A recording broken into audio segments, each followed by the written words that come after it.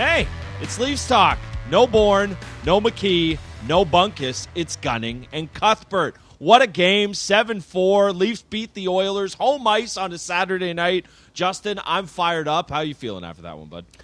I'm great. It was a fun game. We're probably short on fun games. I think at this point we got like instructive games, important games where we'll learn something. But it felt like this was one of the final like fun, truly fun games. Superstar on superstar, superstars on multiple stars. Be for the Maple Leafs. No, it was really good. It was a lot of fun. That was a hell of a second period. So looking forward to breaking it down.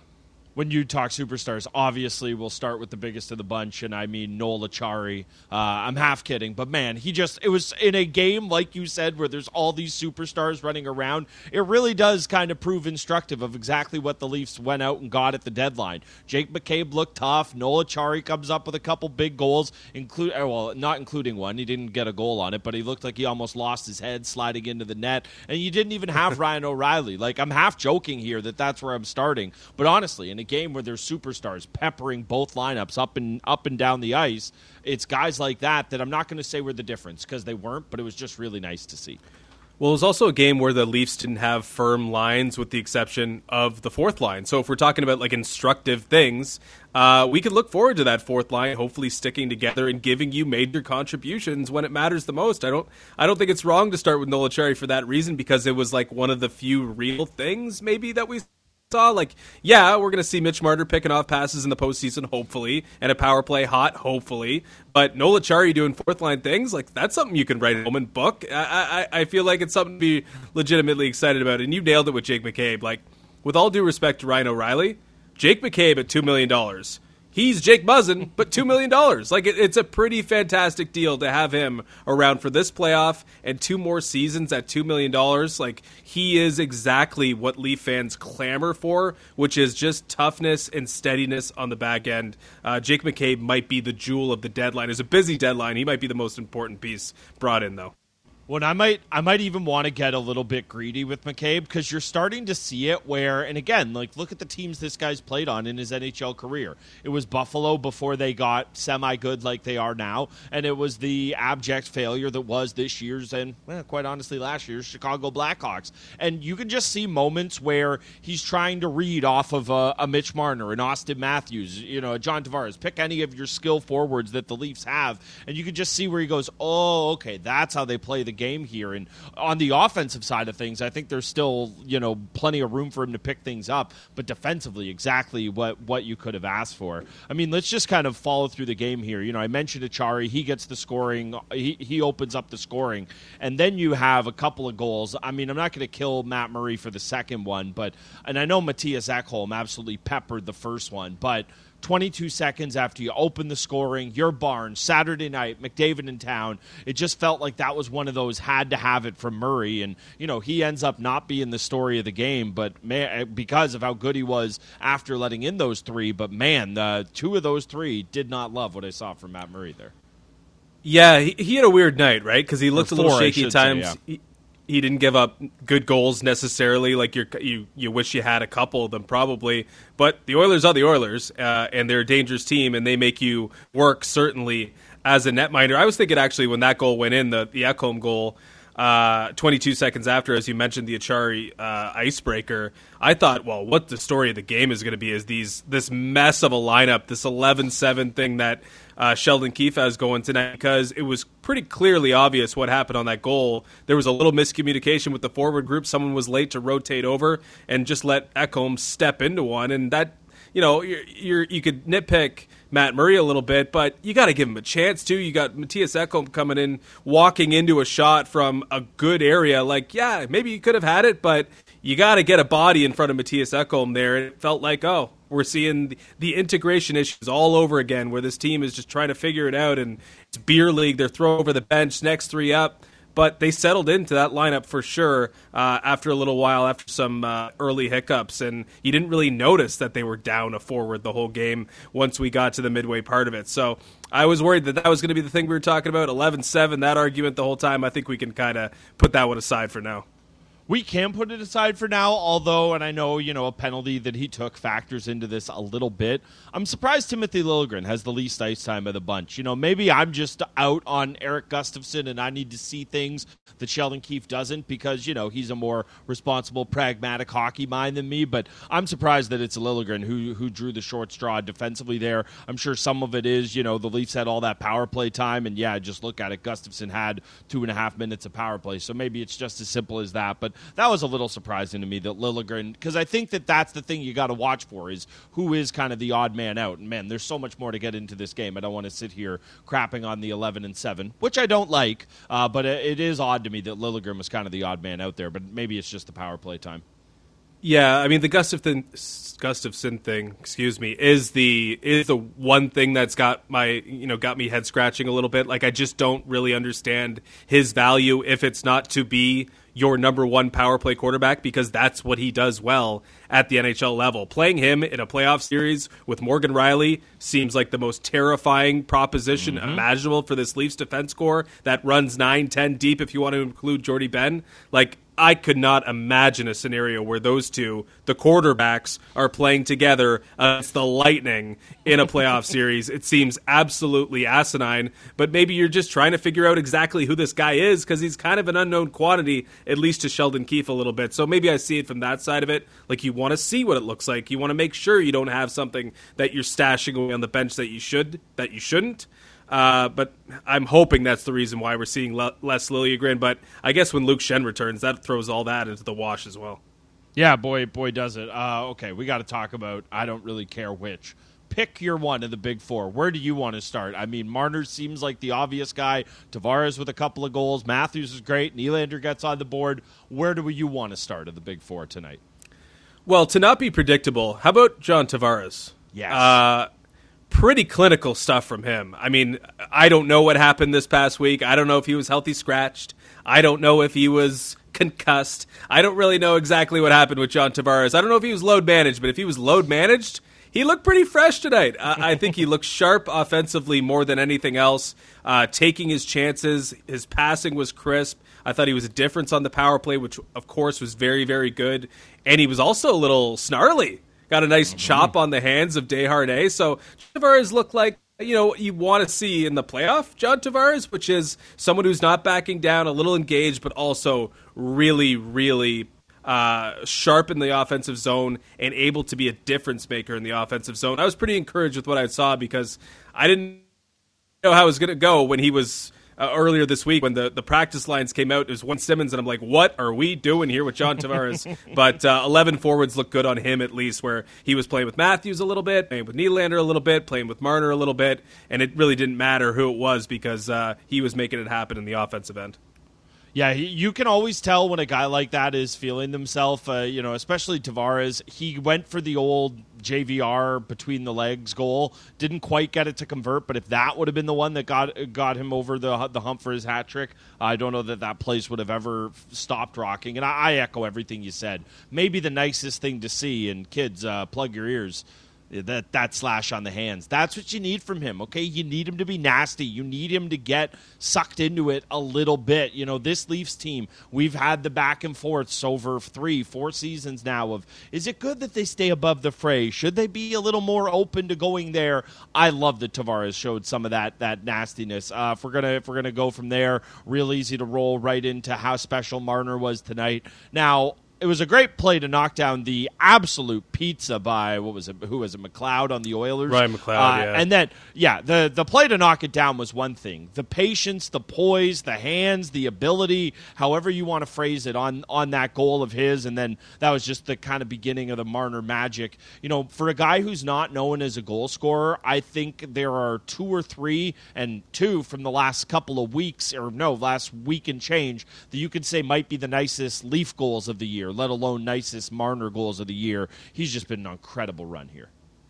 Outstanding. That goal was sublime. I don't know how many passes he picked off during this entire game, but I don't know if I have enough fingers to do it.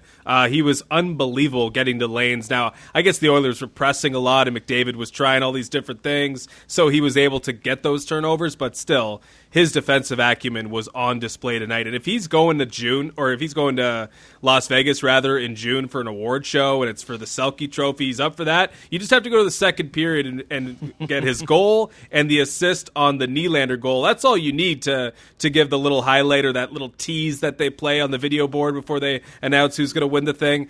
Mitch Marner, like, that was the Selke Trophy, Mitch Marner, where his defensive prowess not only helps you win, but changes the game. He changed the game with how good he was defensively, scoring that goal, setting up Nylander, and racking up 4 total points on the night. That was the Mitch Marner you need to see in the playoffs. The guy who's actively making things happen rather than being or a little bit timid or being someone who's waiting on something else to happen. He was proactive. He made it happen. He made the difference. That's the Mitch Marner you need to see when it matters the most.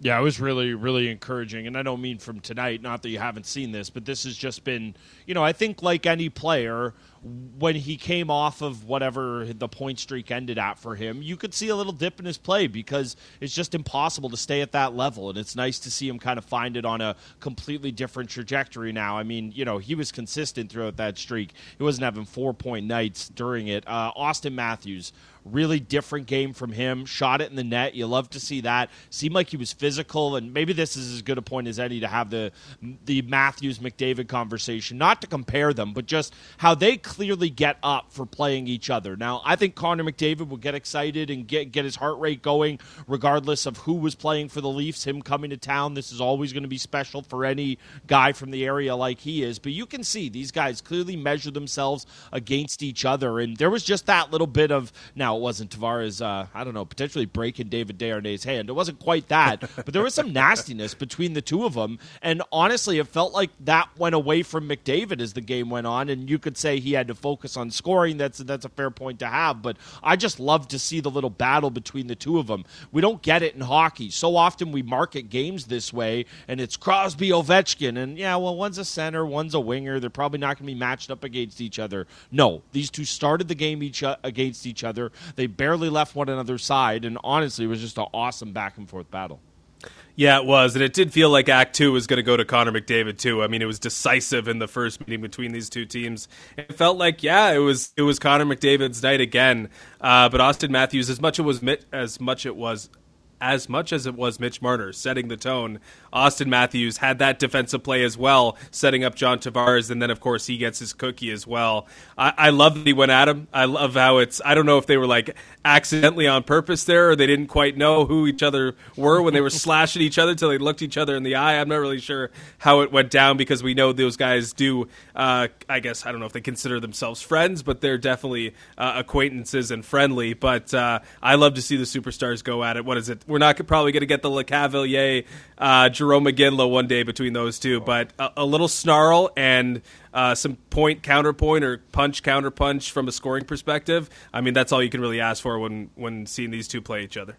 Yeah, Connor McDavid, the better player. If they did go LeCavalier, Iginla, I think I like Matthews' chances there. Just has a little bit of... But McDavid's got the reach. If we're doing the true tail of the tape, I think he's a little lankier, so I don't know. I've only seen one fight in my life, and I know Connor McDavid broke his hand when he fought way back when. I don't know if he has an NHL fight, but broke his hand playing for the Erie Otters way back when. I actually think McDavid would be a little bit more comfortable, even if Matthews might be the stronger guy. I think the move this is where my mind goes after a 7-4 Leafs win at home. I think Matthews' best chance in that is just to go full Chara on McCabe. Just get ragdolling and don't really stop. Now, easier said than done, especially when you don't have 7 inches on a guy like Chara did way back when. Okay, William Nylander, the least sexy of the bunch tonight, but it's more just kind of putting his year in perspective. When William Nylander can score as big a goal as he scored tonight at the time, and his 34th of the year, and it's, he was the least of the big four. This is really just the full plan coming to fruition for Kyle Dubas and co. Not just that Nylander's been this guy all year long, but that when a guy like him can get on the score sheet and it's not the dominant, look how great this guy was, he was just a piece of the puzzle, it really does kind of show you the vision that the Leafs had. And man, maybe it's easier said than done, or maybe it's a little easier in games against the Oilers where they're perfectly happy to run up the score and play these wide open games, but just so nice to see him. And again, 34 goals this year, really nuts when you put it in perspective. Yeah, career year closing in on 80 points. He'll get there probably within a week based on how this is going and how William Nylander's going right now. Do you think they have something different planned for the postseason, though? Because, I don't know how this is all going to shake up. I mean, Mitch Marner's the first decision, whether he's going to play with Austin Matthews or not. But, the way that they started with Lafferty, the way that Nylander has been on an island before and continues to produce regardless, Ryan O'Reilly coming back into the fold. I don't know how this is all going to land, but I wouldn't be surprised if William Nylander ends up having to do a lot of it by himself. Maybe he has to work individually for this team to have the success that it's looking for. I don't know if Ryan O'Reilly is going to be stapled to Tavares. I don't know if he's going to play on a third line with two more natural checkers. But one of the things they can always go to is just Nylander with a couple of guys and count on him to have a positive impact. I think the most impressive thing about William Nylander's season and really William Nylander's career in the NHL is that he's a no-excuses guy. You just put him with whoever, and he generally produces. He generally gets the job done, whether it's kind of in a silo or with other guys that he fits in with seamlessly. I think it's something they could explore a little bit, where Nylander just, maybe you weaponize him, maybe you try and hide a couple other guys, maybe a Kerfoot who's worked well with Nylander before. I don't know how it's all going to shake up, because I think they have decisions to make still, and they still have to have Ryan O'Reilly back to have the full complement of forwards. But I wouldn't be surprised if at one point it's just hey, Nylander, get us through some shit, and I have all the confidence in the world that he'll do that. So it's not lost on me that the two games that I've liked Lafferty at center the most have been games against speedier teams. I mean, we remember the play he made in that Devils game. He just beat everybody down the ice. And, I think that it's Keefe, again, using this time to experiment and say, now the thing is that obviously the team they're going to play in the first round, they are not a speedy team by any means in the Lightning. They've got some quicker guys, but it's an older, sager team. It's not one that beats you with speed. And when you look at Boston, they have a few burners there, but it's a very similar recipe. So it's interesting. If the Leafs were in the Metro, they were going to have to go through Carolina, and they were going to have to go through the Devils or something like that. The idea of a Lafferty-Nylander combo with maybe Kerfoot on a wing or something like that would make more sense to me, because you'd want to match speed. But yeah, I think it's really interesting. And again, I keep going back to it. I am concerned about O'Reilly and not getting these games in. And it's not a matter of concern about him or who he will fit with,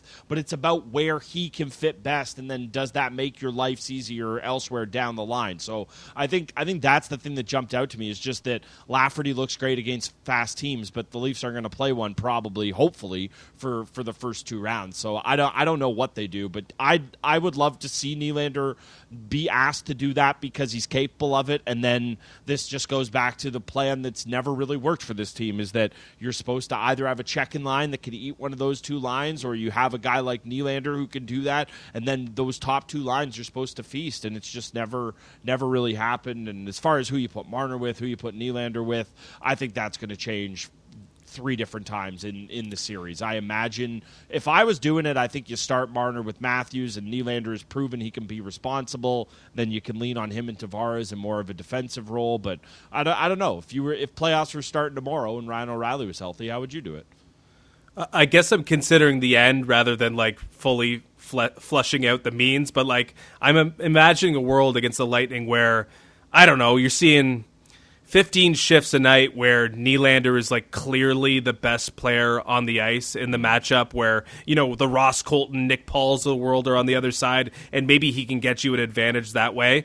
But I think this is the main concern with the Leafs right now. With O'Reilly out, as long as he's out, and with 7 defensemen and Luke Schenn being away from the team right now, it's just how close can you get to something that's real and stable and what you actually envisioned for the playoffs? It seems like it's musical chairs right now, and there's nothing set in stone, even at the very top of the food chain, with Michael Bunting moving around and Mitch Marner and Austin Matthews not necessarily being a lock to play with each other, because you understand how much better John Tavares is sometimes with Mitch Marner. I just feel like there's so much that they still have to figure out. And the way that they're the way that they're going after games and just kind of opening the doors and letting it flow and seeing what happens, you can't really figure out exactly what you need to figure out. You have so much outstanding work and so much stuff that you have to nail down. and you're not really working towards it, or at least it doesn't feel like that right now. And I think that's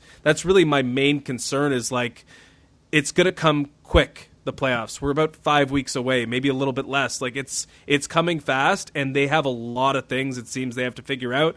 And I don't feel like we took a real big step towards it tonight. That's why I have such a big deal with 11-7, and it's more about the defensemen than it is about the forwards. But you got to sort out these pairs, okay? We all know that Morgan Rielly could go play with TJ Brodie, and that's going to work out great. We all know TJ Brodie can go play with anybody he wants. He could have me or you out there, and we'll somehow make it work, okay? He is the fixer back there.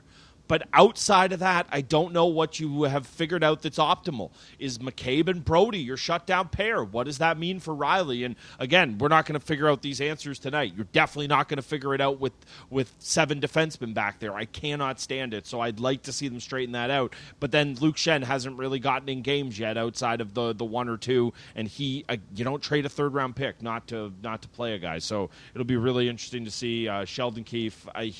He'll say he's frustrated. Well, he wouldn't say he's frustrated, but he'll say a good problem to have. Figure it out, okay? You love the blender. Get in the kitchen. Get your slap chop out for some smaller mixing. Figure out, find a way. Before we get out of here, we touched on Murray, talked about the Oilers, McDavid, all the big boys and everything. I got to talk about Michael Bunting, and then we just have to hypothesize. We don't need to complain because it didn't end up costing the Leafs, so that's my reason why we don't have to complain about it.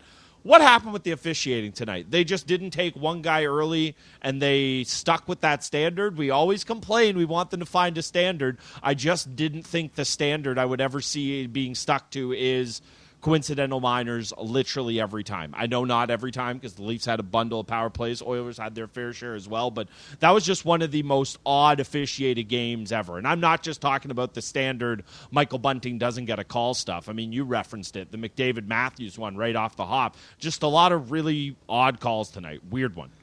Yeah, they set a bad precedent, I think. I think it was McDavid and Matthews first. It just seemed like, okay, we want to be ultra fair, and when you try to be ultra fair, you put yourself in a scenario where you've set a bad precedent and you continue to make wrong calls. It just seemed like it got away from them, and some nights it gets away from the officials. I feel like I throw up my arms and shrug my shoulders a little bit too much with officiating because I don't know, I guess I'm used to it over many, many years of watching, playing, and just consuming sport. They don't do an impeccable job every single time. Sometimes they make mistakes. Sometimes it affects the entire game when they make mistakes. It just felt like, it's in the end, it was probably somewhat even, but it pissed everyone off. And when it pisses everyone off, I guess it's not an expertly officiated game. No, there was a great shot, and this just is more, you watch your team, and I actually watch a fair amount of Oilers games, but you're obviously more familiar with the team you watch on a night-in, night-out basis than the other.